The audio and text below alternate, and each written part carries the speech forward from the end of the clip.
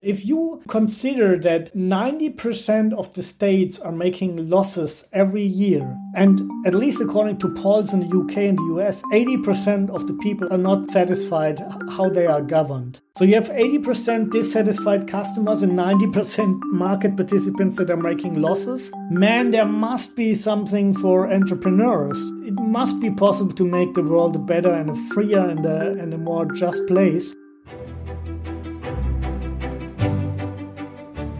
Welcome to Innovational Correctness, a podcast all about innovation and transformation, hosted by David Luna, author, keynote speaker, and founder of Gamma Digital and Beyond. David and his guests discuss real-world practical advice on how to best harness the creativity of your employees and go from idea to product, giving you unique perspectives and insights into their success, all while separating hype from reality and replacing bullshit bingo with common sense. Let's jump right into the show. Welcome back to another episode of the Innovational Correctness Podcast. In today's episode, I talked to Dr. Titus Gebel to explore how free private cities could fundamentally change the way we view government as a whole and force governments to compete for their citizens. Titus is a German entrepreneur with a PhD in international law. He has also worked as a manager for various companies in the biotechnology, venture capital, and commodities industry. He was also the former CEO of Deutsche Rohstoff AG, an exploration company with its own production of gold, silver, tungsten, and various other commodities. And he was also the managing director of Rhine Petroleum. Today, Titus works as an entrepreneur and advocate for new special economic zones, particularly in developing countries. He's also the founder and president of Free Private Cities Incorporated, a board member of the Seasteading Institute with Peter Thiel and Patry Friedman, as well as a partner at New Way Capital. With Free Private Cities, Titus wants to push and evolve the idea of entirely new ways of living and working together. He has basically dedicated the rest of his life to making free private cities a reality, which I found the most remarkable aspect. So essentially, someone that walks the talk. Enough talk, let's go meet Titus.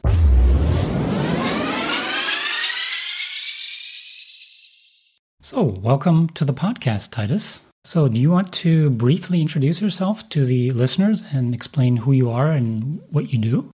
Sure. My name is Titus Gebel. I'm an entrepreneur, but a jurist by education. I started my career in Germany as a lawyer, but after a couple of years, I found out that this is not what I want to do until the rest of my life, and I wanted to create something, and then became an entrepreneur, first as a venture capitalist, investor. Then I started my own company and eventually ended in the resources business, found a successful company that is in the production, mining, oil and gas, and went public and could retire at the end of 2014. And then I focused what I'm going to talk today about is Free Private City, a new model of living together. Okay, wow, that's a very broad career that you have had there. So would you mind giving the listeners your, let's say, elevator pitch for the Free Private Cities so that the listeners know what we're going to discuss throughout the episode? Imagine if a private company offers you protection of life, liberty, and property, and you pay a fixed amount for that per year. And your rights and obligation, other than that, are also written down in a contract, which is a real social contract. And this contract cannot be changed by either side, not by me as the operator, not by you as the resident. That also means you cannot interfere in the contracts of the others. And other than this, you are free to do as you choose. And of course, if you don't like this model, you just stay away, and you can also leave any time. This is called a free private city.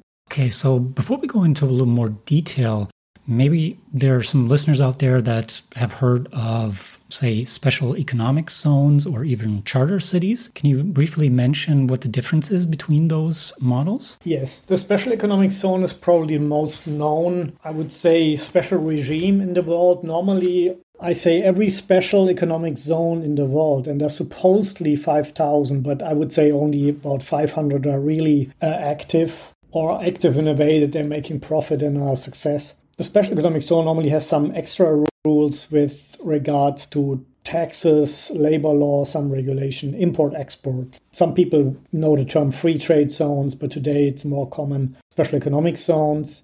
Every one of those zones is a confession of the state that obviously their rules are not the best. Otherwise, it would be no need to establish such a zone. And some of those zones are very prominent and very famous and successful, like Jebel Ali in Dubai, one of the biggest zones in the world. Then you have the Dubai International Financial Center, which even has its own courts and an own legal system. And then you have the very old one, Shannon, a former airport in Ireland, also a successful zone. This is all more or less established. Charter City is a new type and concept developed by Paul Romer, a well-known economist, and he has found out that one of the most obstacles for development in third and second world countries is a lack of good institutions. It's corruption, intransparency, inefficiency. And his idea was, hey, why don't we just import a successful legal system, but not only the laws, because this is already happening, but together with the administration. And his example was creating a new Hong Kong in the Caribbean with Canadian public officers, something like that.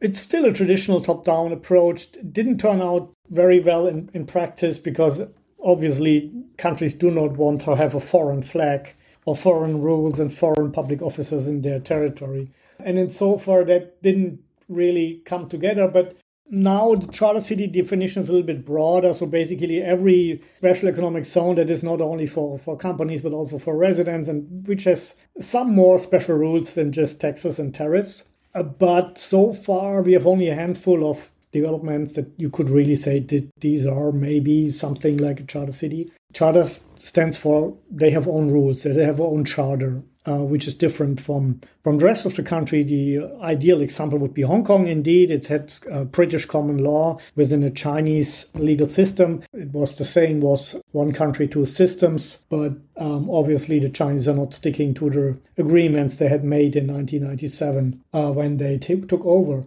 Free Private City is going one step further, saying, no, forget about other countries bringing their public officers. We're just making this as a private company, as a state service provider, because what people really want is security, dispute resolution, and some infrastructure. And frankly, you do not need a state for that, nor a monarch, nor a dictator. A private company can do that. And that is what Free Private City is making different from charter cities and from special economic zones is there's no charter, there's a contract. And the contract is protecting you much, much better than any charter which will be interpreted by politicians, by courts, by administrators. Whereas if you feel violated in your contract, you have a direct claim. You can directly go to independent arbitration, which is also part of the model that any dispute between the Free Private City operator and the Free Private City resident is not dealt with by Free Private City courts,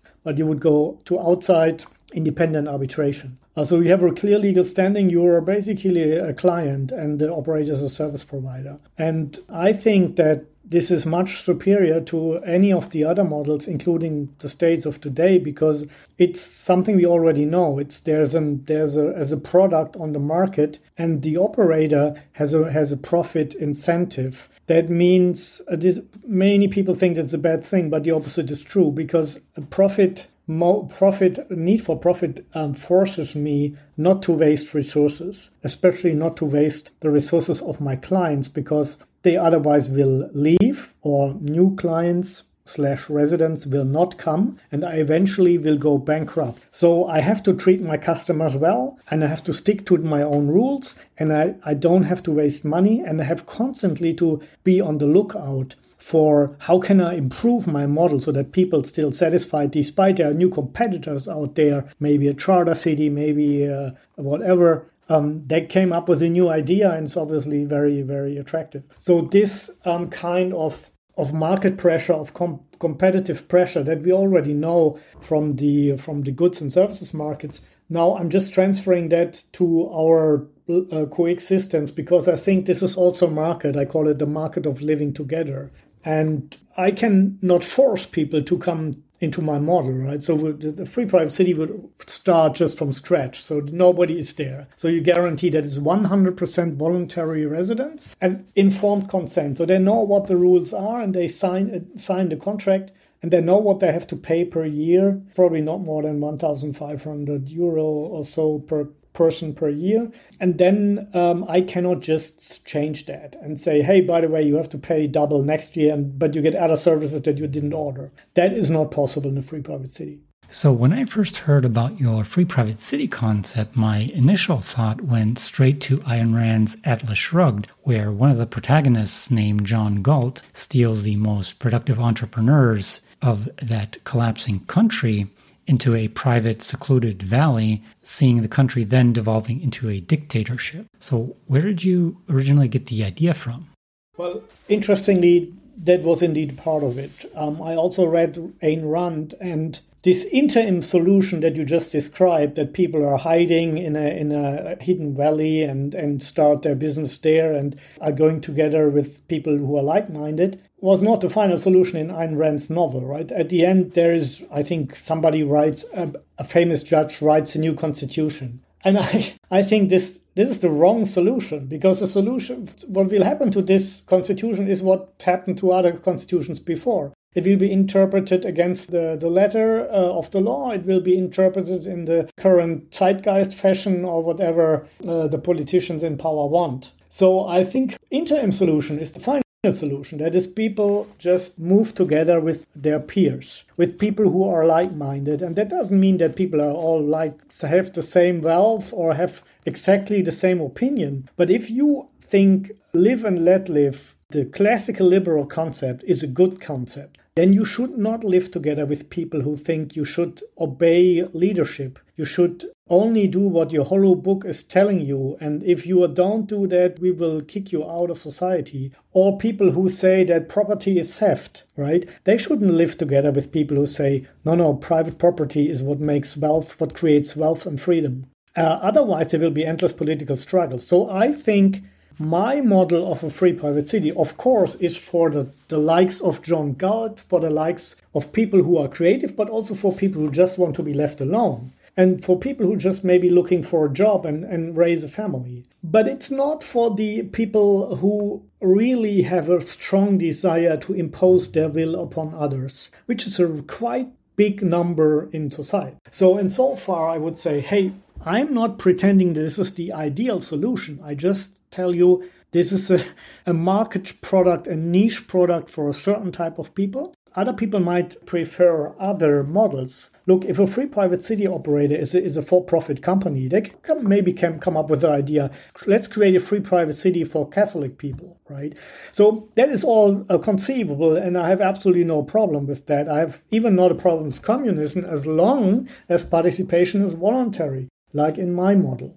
If we take a look at history, at least this idea of a free private city doesn't seem to be completely new. You've just taken it to the next step, if you will. So maybe you can give some examples throughout history that were similar to private city, showing that it's not that radically new and it's something that has existed, at least in parts, throughout history. Yeah, no, we have kind of private societies. For example, in resorts, you have kind of a homeowners association, or take a cruise ship, right? A cruise ship is a private enterprise. It belongs to a cruise ship company, and you maybe do your booking with a travel agent. But when you're on the high seas, there's only one ruler. This is the captain, right? And in principle, the captain could do whatever he wants, right? He could flog you if you didn't dress up well enough at the captain's dinner. He could even change the direction, and instead of going to the Caribbean, going directly to Antarctica. But he's not going to do that. Why not, by the way? Because the moment you would be back on land, you would sue the company, right? You wouldn't care who the captain is. You would say, hey, I had a contract. Cruise in the Caribbean, not being flogged was a side thing of the contract, I would say. So, and that is not happening. And that is keeping the captain from doing what he wants, is this threat of being sued for his behavior, being liable. And the company doesn't want that because they eventually fall bankrupt. So this is a kind of comparable to free private cities. The other thing is that we had in the Middle Ages in Central Europe, in the Holy Roman Empire of Germanation, as it was called, this free imperial cities. Now, what was that?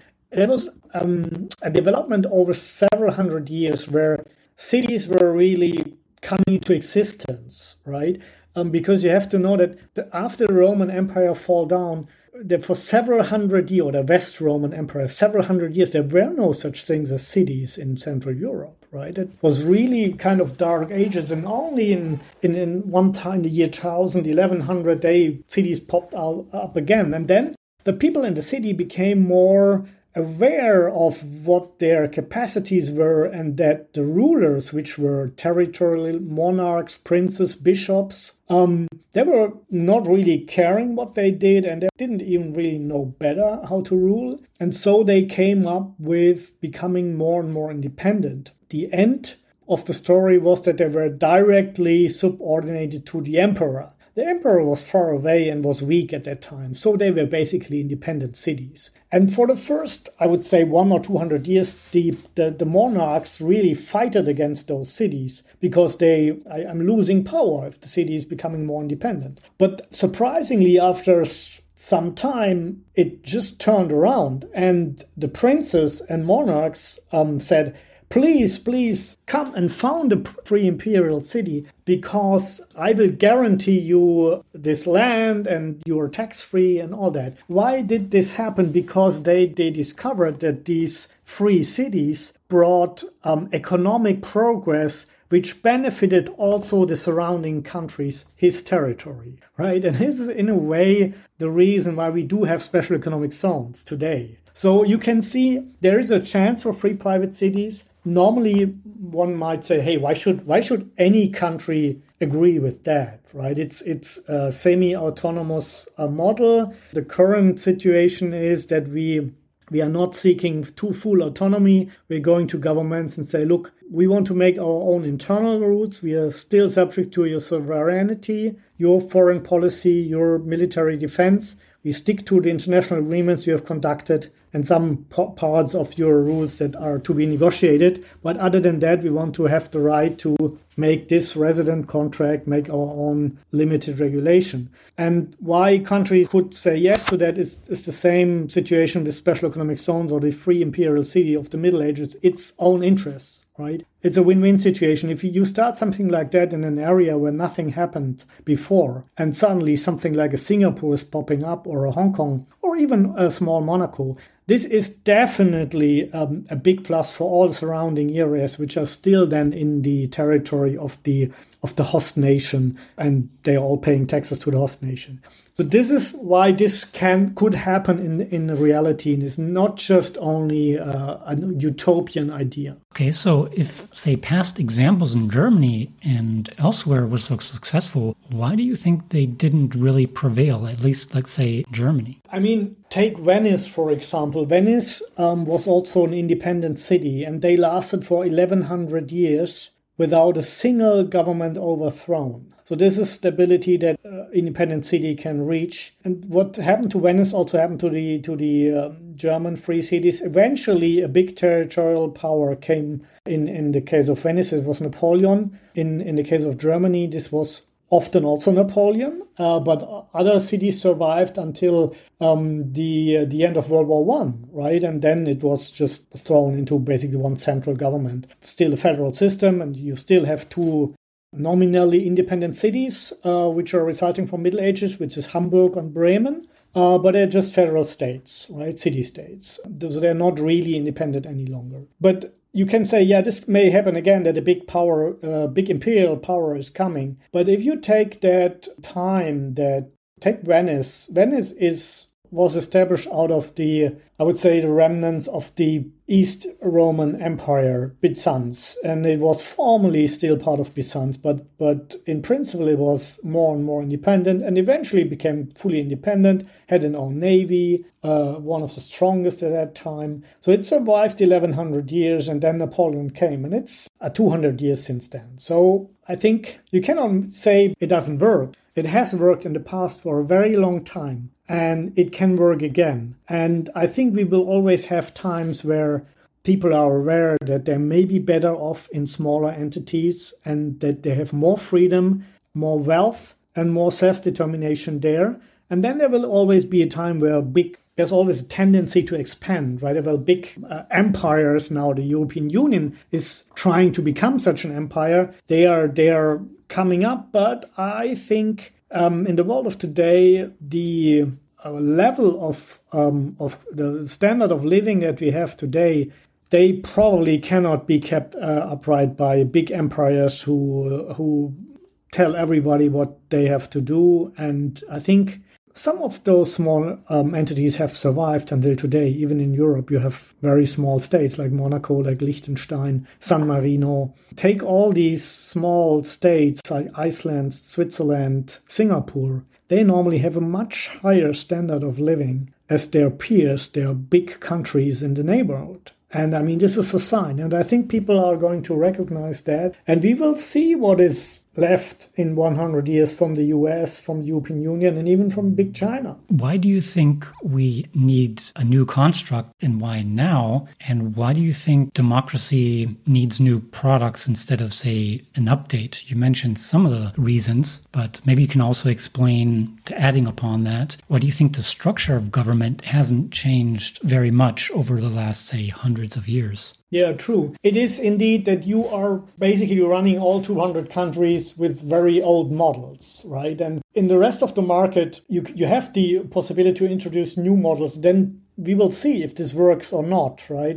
But in the market of living together, it's extremely hard to get into that. It's basically you have to make a revolution or a secession, all things that are related to violence and big power involved, to create a new product, and even failing products like the Soviet Union. And I mean, every reasonable scholar like Ludwig von Mises, they predicted that this is not going to work because you have no price signal. You do not know, you have no indicator of scarcity. So this is going to fail. True, but it took 70 years for the people to find that out, right? And that is something which is a real problem. So I think it's not necessarily that we need a special reform on democracy. We need, in general, more and new and other products in the market of living together. And then people can see and they can find out what works best. I mean, even if you take democracy, you have a big variety of products, right? You have a country like North Korea, which calls themselves a democracy, right? I mean, China calls themselves a democracy. The Soviet Union was calling themselves a democracy. And then you have countries which have direct democracy like Switzerland.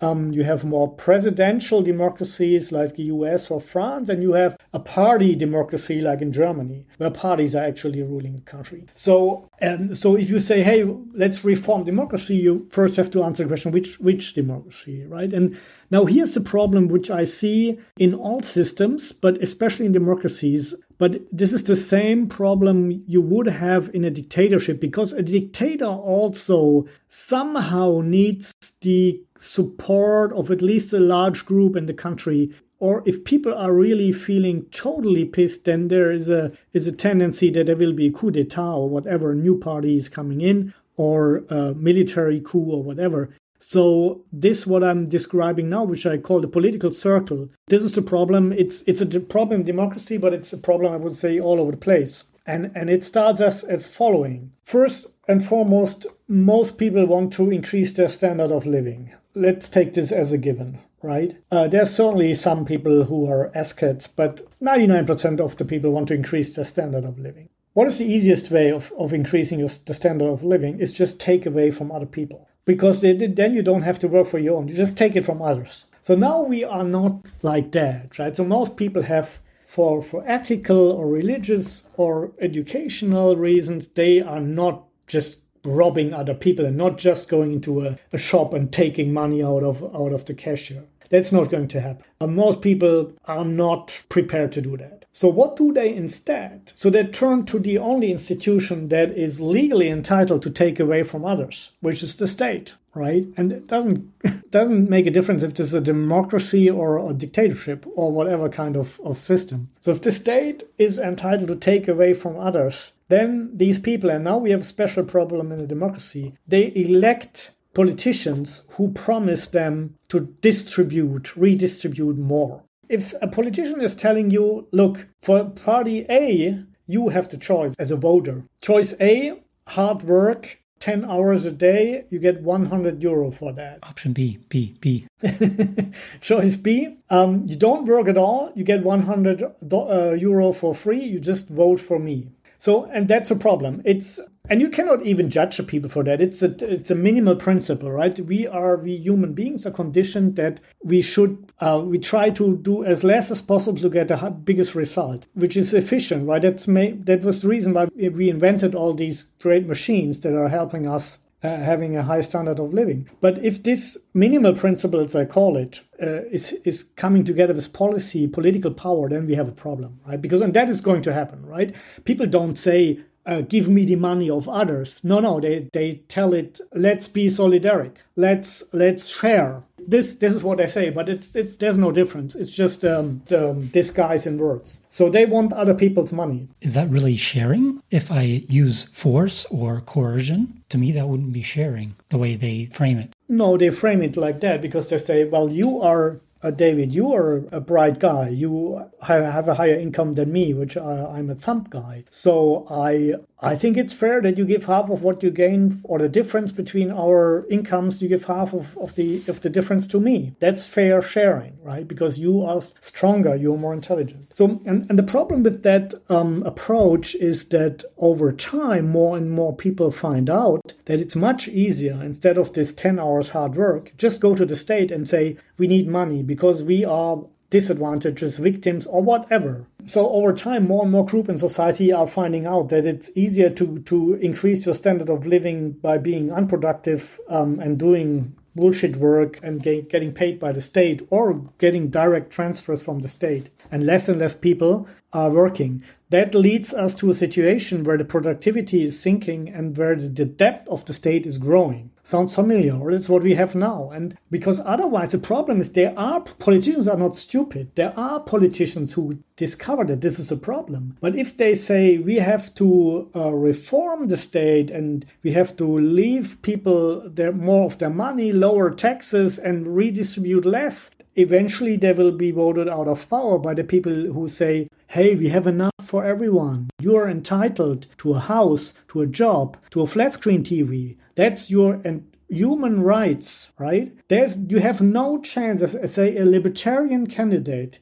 going in front of the people, the crowd and saying, vote for me, I do nothing for you, but you have the liberty to choose for yourself. No chance in no society. So that leads us to the next level, which is intensive redistribution fights. Because as we have heard, state is running out of money, debts are increasing, now they have to print money to lower the interest rate artificially so that the state can still pay their debts. But the end is near. It will eventually come, like in Venezuela, and then there will be radical reforms. There will maybe even be system changes, maybe even be revolutions. And you know what's happening then, David? Let's hear it. The circle starts anew.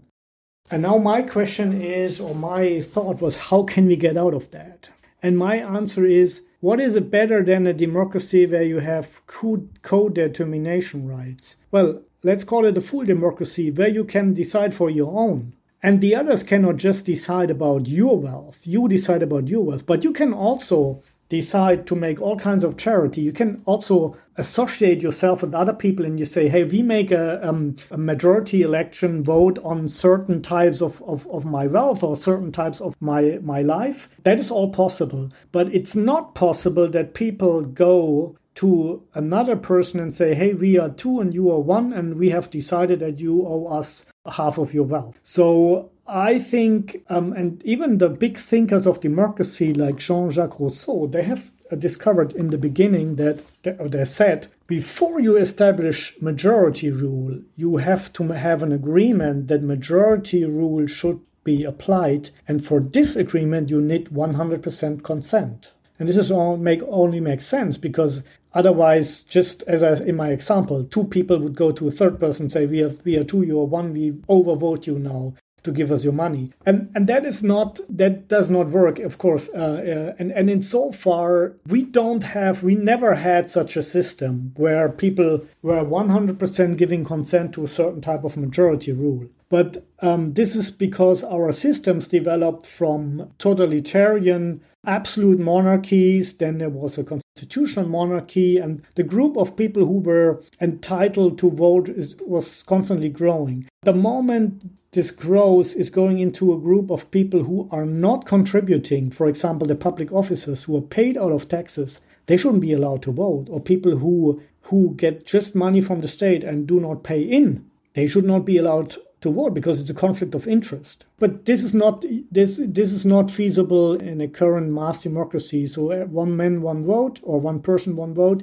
is the only rule. The only thing people accept is that children should not vote. But even this is endangered at the moment. So the tendency that I see as a student of history is that over time, the more and more people get a right to vote, the more and more the countries get indebted. And at the end, that doesn't turn out well. So we have to find better systems, because especially the 20th century has shown that overthrowing old governments is one thing, but then introducing fascist or communist regimes has led to tens of millions of deaths. I don't think that we want to repeat that. And so far, we have to really come up with new ideas, and then the world can see, not by a top-down approach where a big ruler is saying, I know how to do it. Let's make a great reset according to my plan. No, I'm saying, hey, wait a minute. What about a market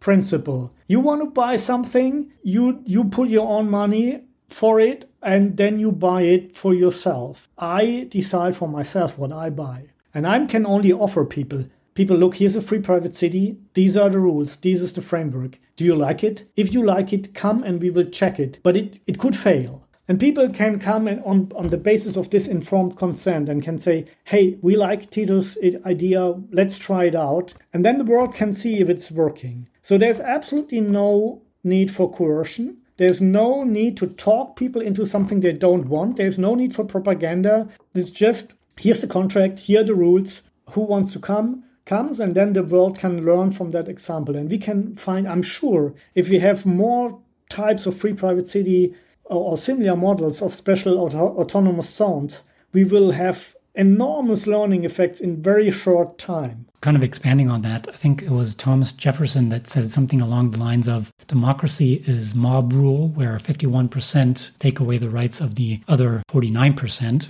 I don't remember exactly which context he mentioned that, but it kind of describes that there isn't a full consent. Some critics might say, okay, well, why not just move to another country? Because isn't that an option that we have already had? Yeah, certainly we have this option. This is a kind of the lesser evil option, right? But the problem with that is that in these other countries, the rules can also change overnight, right? There could be a regime change. There could just be a new government elected, a new president elected. And then you have the same problem again. And I think, hey, why not giving people really contractual security, right? Like in a customer service provider relationship. That would also be applicable to countries, right? I have just last week proposed a small country to introduce the regime of a contractual citizen. He has no right to vote so that you can keep your political system as you like it, but these people have guaranteed rights and they should be attractive, otherwise nobody's coming. What we today can do, people in Germany are immigrating into Switzerland. They don't have a vote there until they became Swiss after 12 years. But imagine you could go somewhere where you can just say, hey, this is a contract, I like this contract.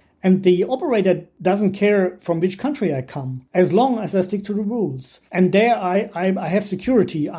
They guarantee me security in the country. Imagine they broke into your apartment and you go to the operator and say, hey, wait a minute, I paid for security. You owe me damages. And that's true, right?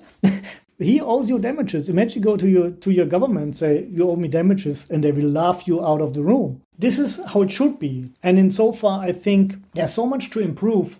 Well, of course, I'm kind of an idealist, but I think it's also a business model. If you consider that 90% of the states are making losses every year, and at least according to polls in the UK and the US, 80% of the people are not satisfied how they are governed. So you have 80% dissatisfied customers and 90% market participants that are making losses. Man, there must be something for entrepreneurs. It must be possible to make the world a better and a freer and a more just place just by introducing mechanisms that we already know, which is supply and demand, competition, and you're not forced to buy things you do not want to buy.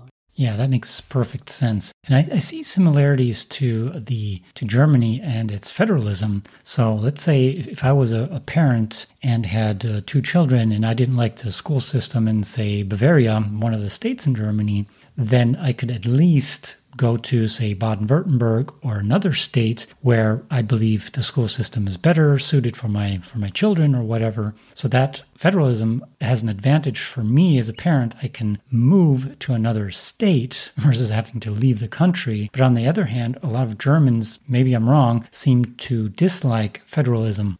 Why do you think that is? And is that the case? I don't think that they really dislike it, but they have been educated, and that includes me, right? I'm German too by nationality, and I was raised in Germany. And in school, we learned that before there was the unification from 1870, or before Napoleon came, there were several hundreds sovereign territories in the Holy Roman nation. And then Napoleon came and reduced this number to, 40 or 50. Then it was further reduced 1871 when the First Reich was established to the federal state that we have today, minus what we've lost in the wars. But we have been constantly told in school, and everybody since when I was young, was in the 70s, 80s, that these small states, that didn't work, right? And the main reason was because you had a border control every 5 kilometers.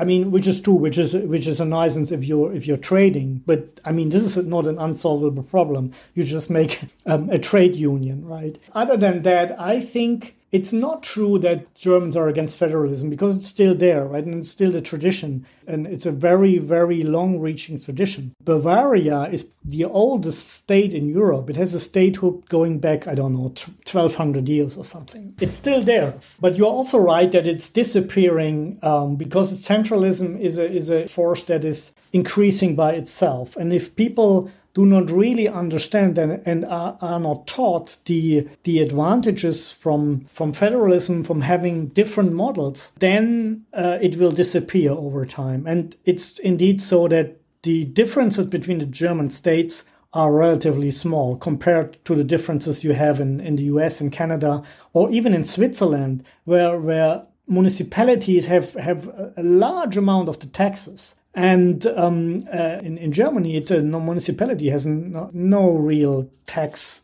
2 small taxes, trade tax and dog taxes, stuff like that. So it's really is not much left from the federalism. At the same time, there are people rediscovering the beauty of small units, and they look at Switzerland and say, hey, this system is more stable. People are following less crazy ideas. And the reason for that is because a lot of decisions are made on a local level. And on a local level, even the democracy is working much better because you know your neighbor, you know to respect his different viewpoints, and you know that you just cannot take him away the money because of some lunatic idea that is in the media, because you know then he will suffer, and you know him, and he can come to you and say, why did you do that? So this is why this is working better on a local municipal level. If you do not agree with the free private city model, I think it's in everyone's interest that you have more competitions, because that happens in the past. In Germany, for example, Goethe, he moved to Sachsen-Weimar, which was a small state of 200,000 people, because he thought he could be more influential there than in bigger Hessen or other parts of Germany, which were bigger states. Now want to escape the European Union, well, you have nearly to leave the continent. And the same in the US. So that's the problem. And I think it should be in everybody's interest that we go back to smaller entities. And it's always possible that these entities agree on a common market or even a common army. If you still have all the other parts of life where you have different approaches, where you had different ideas and different mechanisms, different systems, then you can go into the system that best fits your personality or maybe even your age, right? Maybe that's if you're older, you tend to be more conservative and prefer other systems than when you're young. And this would all be possible in such a world. So I have this working hypothesis, and this seems to be related, is that small countries with less government, so not the big government spending types, with less social structures and a much smaller welfare state or the lack of a welfare state are or tend to be much more hospitable and have much more tight-knit communities that help each other out. And I believe that's correlated in some fashion. Am I right with my hypothesis? Or what is your take on that? Absolutely. I mean, I have made several examples in my book. The social question is social security is a big thing that you have to deal with if you are offering a system like I do. And what I found out is that people really now have lost everything that makes you a good person, which is taking care for your family, right? In the past, you had to take care of your brothers and sisters and even further uncles and aunts. And the legislators all have wiped this out. You're just now responsible for your parents and your children. So that you say, good, but my brother is starving, not my problem. The next thing is you are entitled to all kinds of benefits, and they cannot even check if this is true what you're claiming. For example, leads that more and more people on social welfare. The mayor of the city where I lived in Germany, Heidelberg, before I left the country, at that time he said, well, in the 1960s, every, I think, 16th child was on social welfare. And today it's every fourth. And it's not that Germany has become a developing country in that time, right? It's just people feel entitled. And you can make another point. If they're feeling entitled, they say, well, I have a right to get that. I'm not even grateful for the people who've provided these funds to me because I'm entitled. So gratefulness is gone, then responsibility is also gone, because I would say in a small community, if everybody knows everybody, hey, somebody is falling ill, somebody has a problem, somebody is handicapped, and you would go to one of the bigger entrepreneurs in the country and say, in the town, and would say, can't you find some job for this guy? I mean, he's handicapped, but just that he has something. I know such entrepreneurs who are doing that. They say, I know we don't really need him, but he's feeling valuable if he can support us in a way and clean some things or whatever or be a guard. And that was solved, but not today. Today, entrepreneur would say, I have all kinds of obligations, and why should I do that? There's the state who's taking care of that.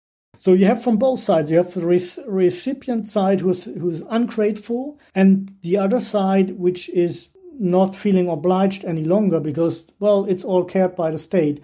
And that makes people becoming less hospitable, less friendly, less responsible, less social. So the social state is making people unsocial. And I bring two examples in my book. This in the 19th century, there were even the trade unions. They had their own self-help groups for illness, and every worker had to pay a small amount every month. And then if you were ill, out of this fund, you would be paid until you would be recovered. But the trade unionists, they would visit you every single day to see if you're really ill or just pretending. So they had a social control. And that was why this was working. And it was Bismarck who destroyed that system. It wasn't the Social Democrats. It was Bismarck who top down came up with the social welfare state to say, hey, we have to somehow bind the workers to the state and make them feel that the state is a good thing for them.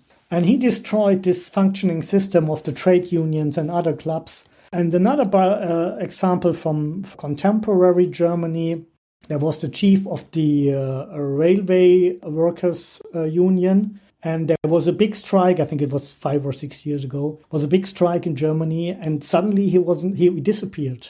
in the heydays of the fight, of the struggle for higher wages, he was not there. And then everybody was wondering what happened, and the newspaper said maybe there was an internal power struggle. But then it turned out that he went away for treatment, for medical treatment, because he was entitled for that treatment, and he had postponed it 3 times. And if he would have postponed it again, it would be void. So his claim would be void. So instead of sticking with his people in front of his troops, he was saying, this social security claim, I have to grab it, right? Otherwise it's going away. And so he left his troops in the midst of the fight to get his social welfare claim. I mean, this really happened, and it shows you how crazy this system is making people, and what values are transported with such a systems are no good values. And at the end of the day, it's as I described it, people want more and more and more, and politicians promise more and more and more to get elected, and then eventually the state is running out of money.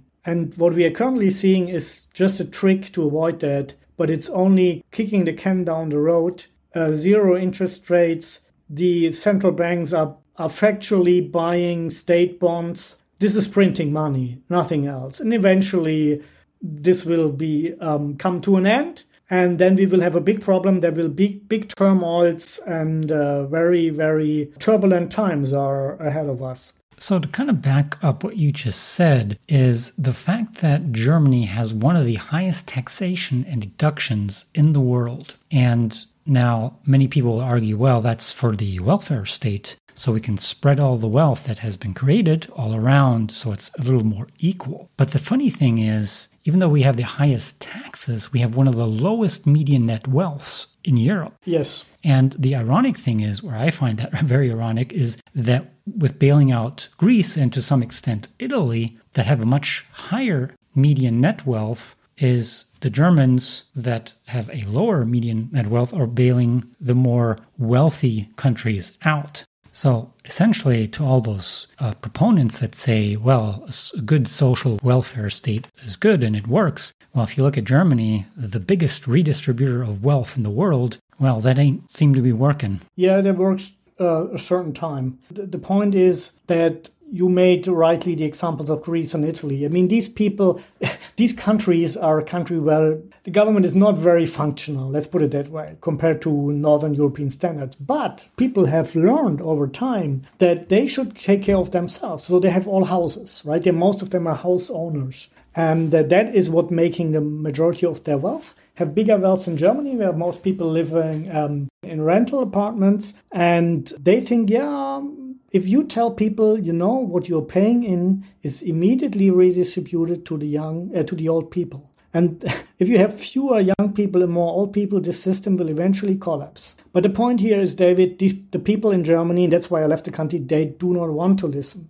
They want to tell themselves that the social welfare state this is the best of all worlds. And if you are saying, hey, I'm warning you that this is not sustainable, they don't want to hear you. And so they have to learn. And unfortunately, this is the case, right? And this is also what made me come up with this free private city model, because I do not need a majority in the country to make it happen. Of course, I need a majority to allow this model, but I don't need the majority of the people to move into a free private city. It's enough if a small percentage is just trying it out, and then people can just see if it's working or not. And I think you and I will experience in our lifetime that the social welfare state in Germany will collapse. And then it would be good if we had an alternative on hand. And that's why I'm starting my free private city models, of course, in countries that are not very attractive, but they have to do something. And in so far, they are open to their models. And I hope I can return to Europe with this model one day, and people are accepting it voluntarily. So up until now, we've talked about the theory and the concept of a free private city, but how would such a city work in detail? Do you just go to some third world dictator and ask them something like, hey, I would like to set up a free private city in your country over here where nobody is living and you don't need that land anyway, and play some monopoly. Obviously, this is an over-exaggeration and oversimplification, but do you have some concrete examples where such a private city is actually being built and how that's being implemented in a practical manner? I have 3 examples, all are democracies. Let's start with Honduras, because Honduras was a little bit, they were early, they were before the free private cities, before the charter cities idea, they were there. They really wanted to create a Hong Kong in the Caribbean. People from the Honduran government, a group of jurists, because they say our country is not reformable. The entrenched interests are too big and we have tried everything and it's not working. And we have zero trust in the international community. So let's copy Hong Kong. We bring a common law system. We bring judges from London or other Commonwealth countries, and they should just try to replicate that model. And so they created a law which was also formed like the Hong Kong Basic Law a bit. It's called the CEDE law. I'll put a long story short. It's a kind of a charter city top-down model. And I was involved. People, after I've published my book, people approached me and say, hey, are you interested in joining one of the Honduran projects? And I said, hey, wow, yes, they even changed the constitution to make it possible. That's great, but it's not a private governance model, but we can make it one. And so we created a kind of a hybrid where you have public-private partnership. So the actual governance is done by a private company. This law, probably because some libertarian advisors smuggled it in, has even foreseen an agreement of coexistence. So there is a resident contract possible. And I was instrumental for the first CEDE. CEDE stands for Zone for Economic Development and Employment. They have huge autonomy. Actually, they only have to follow the Honduran criminal law, some parts of the constitution, and the international agreements of Honduras. Other than that, they can completely create a new law, which they did with my help and others. So a common law system was created within Honduras. The CEDE Prospera now is the first permitted CEDE. It has, as I said, is a hybrid model between public and private governance, but it would say it comes relatively close to a free private city. I would say about 70% free private city is possible according to the Honduran CEDE law. You have 2 other projects now, and what I said is competition is already starting. They have all different models. One is a proprietary community where you cannot acquire property. It remains all with the operating entity. You only have a kind of a rental agreement, and then you have to follow all the rules. Whereas at the Prospera CEDE, the first CEDE that I mentioned, you can acquire property and you are protected by a contract. It's what I said, basically what the advantages of a free private city are. And of course, because I was part of the project and the people invited me because of the ideas I had. And then we have a third CEDE now, which just is different. It's basically a one company CEDE. It's more for Hondurans and just producing. And then you have 2 other projects which are supposed to come to get government approval this year, so that you have 5 models and all are different. And that is, I think, a proof. Of course, there's a lot of opposition, as usual with such projects, but there's a constitutional amendment, there's a law, you have an international treaty with Kuwait, which is guaranteeing this law to be valid for 50 years, even if it's withdrawn. So I would say we are already seeing the first fruits of these ideas, of charter city, free private cities ideas. And of course, because the Honduran government people were reasonable enough and basically brave enough to try it out. And this is the first example. The second example is, normally people approach me and say, hey, here's a country where you can make it happen. I say, here are 10 points of autonomy that we need for a free private city. You first check if this is really feasible in your country. And in 90% of the time, I never heard back from those persons because it's just too hard to negotiate that kind of autonomy. But sometimes it happens. And then it's normally that we sell this as a kind of a special economic zone plus, with larger autonomy. We say we need own administration. We need the right to make own legislation, at least in some areas, and own security and own courts. Otherwise, we are not coming. It doesn't make sense for us. We are currently in advanced negotiations with an African state. They said, okay, we We understand that, and we think we can make it happen. Because all other plans to become a hub for this and that with so special economic zones, that failed. And I said, yeah, it failed because you didn't create a new system. In a small country where everybody knows everybody, it's extremely hard for newcomers to start something. So you really have, take the judges, right? Even in successful countries like Monaco, the judges are not from the country because the country is too small and they would be related to everyone, or they would have to do a favor to everyone. So they are importing judges from France and other countries. So this has nothing to do with colonialism. This makes perfect sense in small countries that you import judges or take just other courts from other areas, which might also be other small countries. And this was convincing to the people. And so we have our law in parliament. We have the support of the biggest parties. And hopefully this is coming together.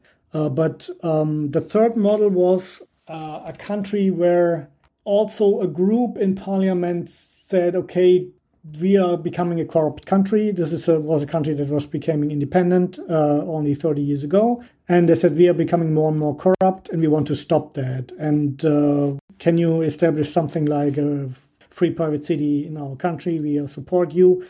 But the government had said, yeah, you put 10 million on an escrow account that we see that you're serious. And we are not willing to give you full autonomy, but a limited autonomy according to a special economic zone law, which was significantly extended. I would say, yeah, I could live with that. So still in negotiation, trying to find investors for that 10 million.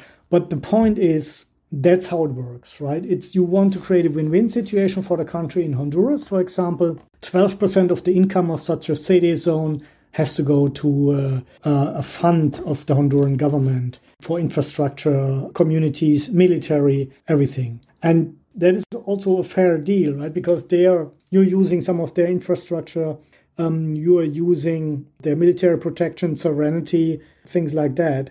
And that's only fair that you pay something for that. When it comes to rules, it's all negotiation. In some areas of the world, like Honduras, you cannot come with, hey, let's make drugs free. Forget about that. Not in Honduras. But they don't have a problem with you running around with a gun, right? Because everybody's doing it. In other parts of the world, it would be the other way around, right? Marijuana is not a problem, but gun ownership, doesn't work here. So this is just to give you an understanding. I mean, at the end, it's a big bargaining like it ever has been. And we're trying to bargain enough autonomy so that we really can make it work. If we have only, out of the 10 points I'm asking, if we have only 3, it's not enough, right? But if we have 5, 6, 7, we can start. This is the reality. This is how it's going to start. And I'm really looking forward to the other projects in Honduras because we will really see in lifetime, in real time, how different models develop. And we all can only learn from that. So if we take issues like social welfare, taxes, education, that's a fairly important point for most people. You mentioned some other issues like drugs and weapons and maybe add crimes in there. How would that work? Would that all be contractual with the free private city? Or how would those issues be dealt with? Or is everyone on their own? No, there's a set of rules. You can, as I said, protection of life, liberty, and property means there is a kind of security, there's a police, there's a kind of crime, right? You are not allowed to do some things. And if you do that, we either kick you out or you spend some time in prison and then you get kicked out. Because if you just get kicked out and that is the only sanction, then people would maybe come as tourists and kill other people because nothing can happen to them other than they being kicked out. So there have to be some criminal deterrence. But this would all be in a contract, right? It would say, okay, here's the contract. That's what you pay for protection of life, liberty, and property. And there will be a minimal social security, so nobody will be starved to death on the road. This will be included in your annual fee. And there will be probably an app for newcomers and say, here's a list of social security possibilities, insurances, self-help groups, charities, whatever. Make your own choice. And we recommend this or that, or probably we don't recommend, but we list just those. And that's the same for education and healthcare. It is our job as a service provider to create an attractive environment. That means we are actively looking for providers for those services. And if they are not willing to come, we have to set them up by ourselves in the beginning, and for example, a hospital or a school, and then later sell it to somebody who's doing this for profit on a private basis, because they normally are specialized and can do a better job than we can. And there are already a lot of, especially for third world countries, a lot of private, cheap school providers. I've seen this in Honduras. And so far, you would have a direct claim against me for these basic things. And for the other things, we would at least help you in finding the right provider, and we would secure that there is at least one provider. So that is the situation in a free private city. And eventually, over time, we hope that there's a variety of service providers for all kinds of services, so that you get, like in other markets, more competition means better quality, lower price. That is hopefully also the development in our case. And as a start, we guarantee you the protection of life, liberty, and property. And I can tell you this is already quite a lot in many countries. Those who are really interested in some more objections that they might have, I mean, your book really illustrates a lot of these objections, and I can highly recommend the book for sure. So to kind of sum up concept, you're basically not saying your idea is supposed to replace all democracies around the world. You're just basically saying you want to try a new product, which you believe is superior to other products on the market. But I see the whole construct of free private cities requires or gives a lot of freedom, be it through free private cities or other constructs. And it implies people take responsibilities for their own lives, for their successes, but also for their failures. So they can't just privatize profits and then, if something goes wrong, socialize the losses.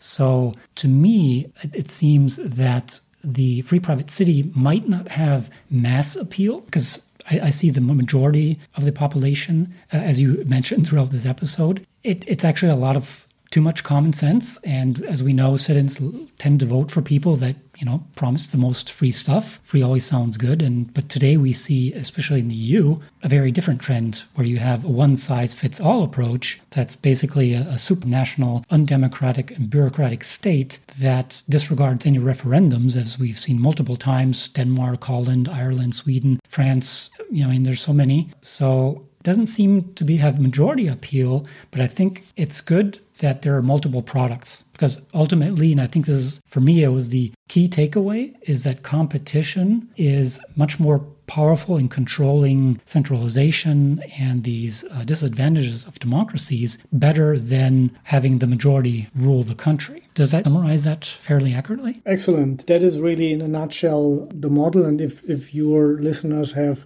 more objections, I invite you to have a look at the freeprivatecities.com website of the Free Private Cities Foundation. There's a FAQ list. And as you said in the book, I have a whole chapter about objections. I invite everybody to have a closer look at the model. There are also a couple of videos. As you said, it's a product maybe not for everyone, but its existence alone can change the world to the better. And maybe at some point in time, people come and say, we don't want to live in a free private city, but we like this contract idea. I want a contract from you, government, as well. So that might be a side effect of just having a new idea, a new product, which at the end benefits everyone. Were there what are your top 3 key learnings that you have had with the free private cities that you say didn't have 5 or 10 years ago? Yeah, first, you have to be really flexible and not dogmatic, because at the end, I think it's just a core of things that is give you people as much freedom as possible and stick to your contract. It's not about at the fringes like drugs and weapons and all these libertarian dogmas that make a big difference. And even if you have to introduce some elements of democracy, we can live with that, right? So this is not a problem. So I think you have to, what I've learned, that you have to adapt really to what is available, A, in the market of governance, and B, what is acceptable to governments, and C, that depends on the region, right? In some regions, they have other preferences than in others. And if I was a fundamentalist, I would have said, no, I don't do that because it's not a purely private model like in Honduras or in this African or other country. I would say, no, I don't have all my 10 points, so I'm not doing it. I think it's better, I might be wrong, but I think it's better to start where you have maybe 6 points out of 10, maybe not 2, but if you have 5 or 6 out of 10, I think it's worth a trial. That's what I have learned, and I hope that I will continue in starting such projects. And if I fail, I invite everybody who has heard about the idea, who has read my book. It's your turn. Yeah, and I'll be sure to link the book, the audiobook, in the show notes as well. And if people want to get in touch with you, what's the best way of doing so? Well, it depends. If you want to invest in a concrete project, then I would just say go through the Tipolis website, send me a message through LinkedIn. Or if you are more interested in the philosophical idea and have own project ideas, then go through the Free Private Cities website. There's also an email there. Okay, perfect. Thanks for being on the podcast. It was definitely very interesting talking about free private cities. So thanks again for being on the podcast. My pleasure. Wow, what an interesting interview. I hope you enjoyed this episode as much as I did. And if you're a regular follower and a listener of this podcast, you know that I always try to summarize this episode and give you some additional thoughts. Unfortunately, we didn't have enough time to cover all aspects of this fascinating idea of free private city. Things such as, are these cities only something for the ultra-rich? What happens if a free private city operator changes the contract or just skimps on maintenance? How are the citizens of free private cities protected from this type of behavior? And couldn't the free private city extort its citizen as it has basically a regional monopoly similar to toll roads? And how do you prevent the host country from taking over your free private city after it has become too successful or too painful for that host country? But you can find all these answers in Titus's book or audio book. That's even free if you have an Audible account. So by the end of this episode, I think it's safe to say that we should have much more competition among governments and have various societal models or products, if you will. And this is probably very hard for people to accept, that democracy might not be the end-all, be-all solution or even the best solution to all of our problems that we face today. Now, the most obvious example was Germany's recent flood disaster. Guess who failed? Guess who was the first to be on site and working on solutions, completely voluntary, harnessing the power of spontaneous order and compassion? It surely wasn't the German government. They not only failed, but they were completely incompetent, using this as a welcome opportunity to gain more votes for the upcoming election. And yet, it was a private citizen and private companies around the world that pulled together to help the people in need. Again, completely voluntary, without the state coercing anybody.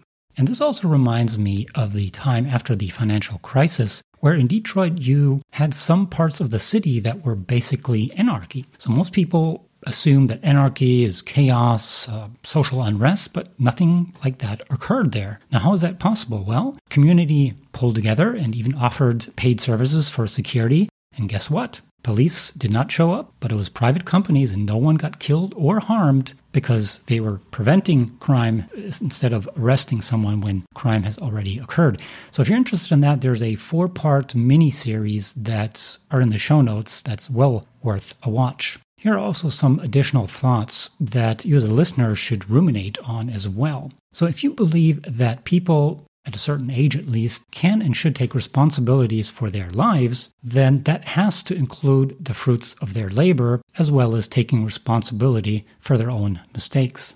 And if you view humans in a positive light, which I hope you do, then you'll have to allow people to do what they want. They're going to make a ton of mistakes, they're going to do more right than wrong, but in either case, you don't really have the right to intervene. But politics is about amassing power to tell other people what to do.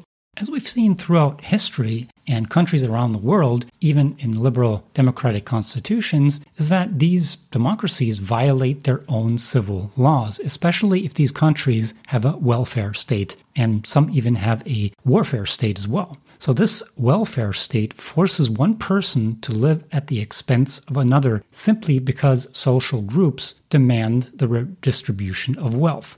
Don't forget, this redistribution is only possible by taking away the fruits of others' labor. The consequences, never-ending fights for redistribution. Just ask yourself, how do you legally justify expropriating a citizen through a third party, namely the government, that uses coercion? Even instances of misfortune don't really justify the exploitation of others with force. Now, most defenders of the welfare state will probably object and state that solidarity and social justice could not be established without the government. But let's be honest, is there really someone that believes that solidarity forced under the threat of violence is solidarity? And what is even social justice? Doesn't that really depend on where you are in that particular system? And if you believe that this justifies one person to live at the expense of another, and who decides what each person gets and what fair is? Or simply put, taxation is theft. It's taking your money by force, giving it to another group that basically screams the loudest or has the most organized interest groups. Those in favor of income tax should remember that this always assumes that 100% of your income belongs to the government and it alone decides what part of that you get to keep. Don't forget, you have to declare all of your income to the state. In other words, if you have a tax burden of, say, 40 to 50% in a given country, you're essentially working 5 to 6 months solely for the government before you work for yourself. And that's why it's considered slavery. Now, if you might say, wait a minute, taxation and slavery? I can highly recommend the very, very famous story, The Tale of the Slave, by Robert Nozick, which explains this more in detail and is a very short read, something like 2 to 3 pages. And I'll post that in the show notes as well. And it's also important to know why these patterns reoccur. Titus explains this quite nicely in his book and briefly mentioned parts of it in this episode, which I'll summarize as I think this is one of the most important points to make. At the beginning, almost everyone on the planet wants to increase their standard of living, ideally in the easiest way possible. And the easiest way to increase your standard of living is to take something away from others. Now, however, most people find it kind of difficult to simply march into a shop and take the goods without any form of payment or take the nice BMW from your neighbor. So it's easier for them to hire a third party to do the job who will tell them a nice story about why the whole thing is legal and morally justified and should make them feel all warm and fuzzy. That's the reason why people turn to the state. Actually, a cartel would describe it more accurately. Remember, the state is the only institution that can take away the fruits of others' labors without any legal repercussions. But this does not change the character of this so-called process, which in the same society would otherwise constitute theft or robbery. This is one of the hardest pills for most people to swallow. Governments and politicians serve these market demands, otherwise they would be voted out of office or removed in favor of those who cater to this exact demand. So over time, more and more social groups find out how to use the power of the state for their own interest. This in turn, the state, not actual economic activity, becomes the main source for raising your standard of living. Fewer and fewer people end up working in a productive sector, evident by the fact that government never seems to reduce in size. Fights over redistribution intensifies and public debt spirals out of control. And finally, the state runs out of money. The result, a crisis leading to radical reforms or politicians promising change. And the whole process starts again, reminding the citizens of Groundhog Day. Sadly, the majority believes that if the government doesn't provide a certain service or infrastructure, then it wouldn't exist at all. But in almost all cases, the market, as long as it's truly free, can provide a better service at a lower price than the state can. The citizens don't really get an itemized receipt with the exact amount of taxes they paid for a particular service, which by the nature of government is always more expensive than without government intervention and its monopoly. There are no free lunches, no matter how hard you believe in Santa Claus. So most will disagree and state the example of, in quotes, free education. But I always ask these people if their professors work for free and if the building maintenance they study in is also free. I've never really heard a yes to that question. Instead, I hear that that's what taxes are for. I have yet to be presented with an itemized bill for the taxes that are being used for education or any other governmental service. I can almost guarantee you that the price is going to be much, much more than in a real free market, but you're still being billed a higher price through your taxes. Another important aspect we should also consider is the way we create value today. That has changed dramatically over the past, say, 100 to 150 years and will continue to do so exponentially over the coming decades. Karl Marx himself once said, if you change the dominant mode of production that underpins a society, the social and political structure would change too. And since it's easier than ever to work remotely, we've become more and more mobile in the process. The free market can not only create spontaneous order, but also helps with the discovery process in finding new solutions to problems that are or have plagued us humans. Probably the most important aspect of them all that rarely gets discussed is competition. Competition has proven itself as humanity's only known permanently effective means of limiting human power. Shouldn't this reason alone be enough to convince skeptics that we need more innovation and diversity of ecosystems? And as we've already learned from podcast episode number 17 with Tony Ingeson, the decision makers are almost always too far removed from the actual problems to make well-informed decisions. Knowledge is always decentralized from authority, yet according to the principle of subsidiarity, problems should be dealt with at the most immediate or local level, or in other words, the smallest group or the lowest level of an organizational hierarchy, being the citizen. So when applied to community, this also implies either dividing the community when it has grown beyond a certain size, or introducing additional levels of autonomy, which is sometimes something we see in nature as well. Thus, we can also conclude that diversity and competition are necessary not only as a means of limiting power, but also for gaining knowledge and further development. So if we want to live in freedom and self-determination, then we need more, not less diverse systems.